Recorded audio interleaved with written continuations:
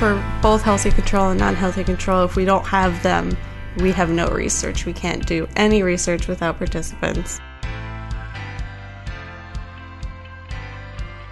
Welcome to our podcast series, My Life as a Research Assistant. This series is brought to you by Kessler Foundation, where we are changing the lives of people with disabilities. I'm your host, editor, and producer, Joan Banks Smith, creative producer for Kessler Foundation. Research assistants are on the front lines of our research studies, collecting data, conducting interviews, testing subjects, and are the face of Kessler Foundation to our research study participants. In 2020, Kessler Foundation was ranked among one of the best nonprofits to work for and best places to work in New Jersey. Throughout this series, we'll meet up with research assistants from our mobility, spinal cord injury, stroke, traumatic brain injury, and neuroscience and neuropsychology centers who have been with the foundation for over a year, and some that are now senior research assistants, nurses, MD, MS candidates, postdocs, and those that have entered into many more professions. In this episode, I met up with Michelle Barry, a former research assistant and research coordinator in our Center for Stroke Rehabilitation Research. She is now a project manager at Mount Sinai Health System in northern New Jersey. Welcome, Michelle. Thank you. Glad you were able to stop by. What brought you to Kessler Foundation? In my time at Seton Hall, one of our research scientists, Dr. Peggy Chen, she came and gave a talk to me and my fellow students, and she talked about her research, specifically in spatial neglect, and I just found it super interesting and something I wanted to get involved in. So I asked if I could be an intern for her. So I interned with her for about a semester, I believe, and then a job opening became available. What exactly do you do? As a research assistant, me personally, I work on 3 separate studies. So for each of those studies, I work with recruiting patients, whether they're inpatient or outpatients, getting them interested in the study, telling them about the study, and then actually conducting the study with them, doing different neurological assessments or any whatever that study needs. I do that with the patient. And that can be either while they're here as an inpatient. If they're here for outpatient therapy, I go and visit them wherever they're doing outpatient therapy. And I can also go to their home if they're more homebound.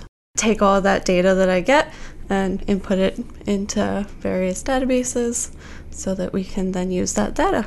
You're in the stroke lab. Do you primarily work with spatial neglect? Yes, and then also I'm involved in a reading study where we look at people who have suffered a left side hemisphere stroke and assess what reading deficits, if any, they have as a result of their stroke.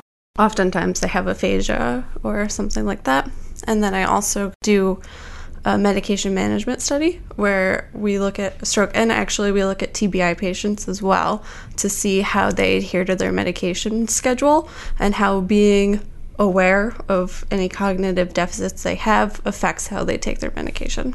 So somebody that has had a stroke and has aphasia, what is aphasia? In general, aphasia is an inability to communicate verbally. Either they have trouble accessing the words that they're trying to come up with, and it kind of comes out as a jumble of words if they can come up with words, or they just cannot access the part of their brain that the words that they want to say, they can't come out. So basically, they have the ability to think about the word, they just can't get it to come out. Yes. Why is it so important to become a research participant, whether you're a healthy control or a non-healthy control?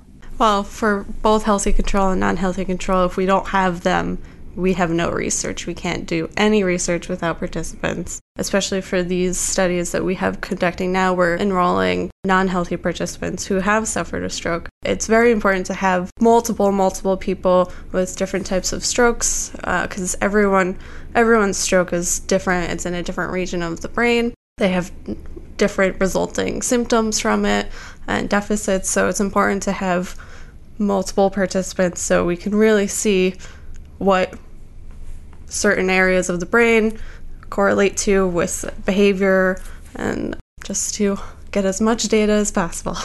Michelle, if I were thinking about becoming a research participant and just didn't know what to expect, what could I expect?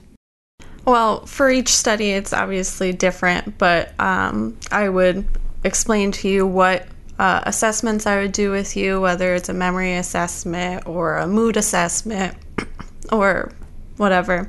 I would explain how long they would take, if any of them might be frustrating, and then we could move from there to see if that was something that you were further interested in pursuing. Mm-hmm. And anybody that wants to become a research participant, if you go to our website, KesslerFoundation.org, you can sign up to become a research participant and somebody will get in touch with you. Before we end the show, are there any parting thoughts that you'd like to share with us? Something that I've really learned and gained from working here at Kessler Foundation is, working with humans. In my schooling at Seton Hall, most of my research and my thesis was done using animals, rats. After I started doing that, I started working here and working with humans, and I realized that I much prefer working with humans and creating relationships with participants and just getting to know them and hopefully helping them in some way. Well, it does make a big difference when you can actually speak to somebody. Yes, and they can speak back. Yes, it's a great feeling to hopefully help people. Well, thank you very much for being on our show. Thank you for having me. To learn more about career opportunities at Kessler Foundation, be sure and check out the program notes for links. Follow us on Facebook, Twitter, and Instagram. Listen to us on Apple Podcasts, Spotify, SoundCloud, or wherever you get your podcasts. This podcast was recorded during the summer of 2016 and was edited and produced by Joan Banks Smith, creative producer for Kessler Foundation.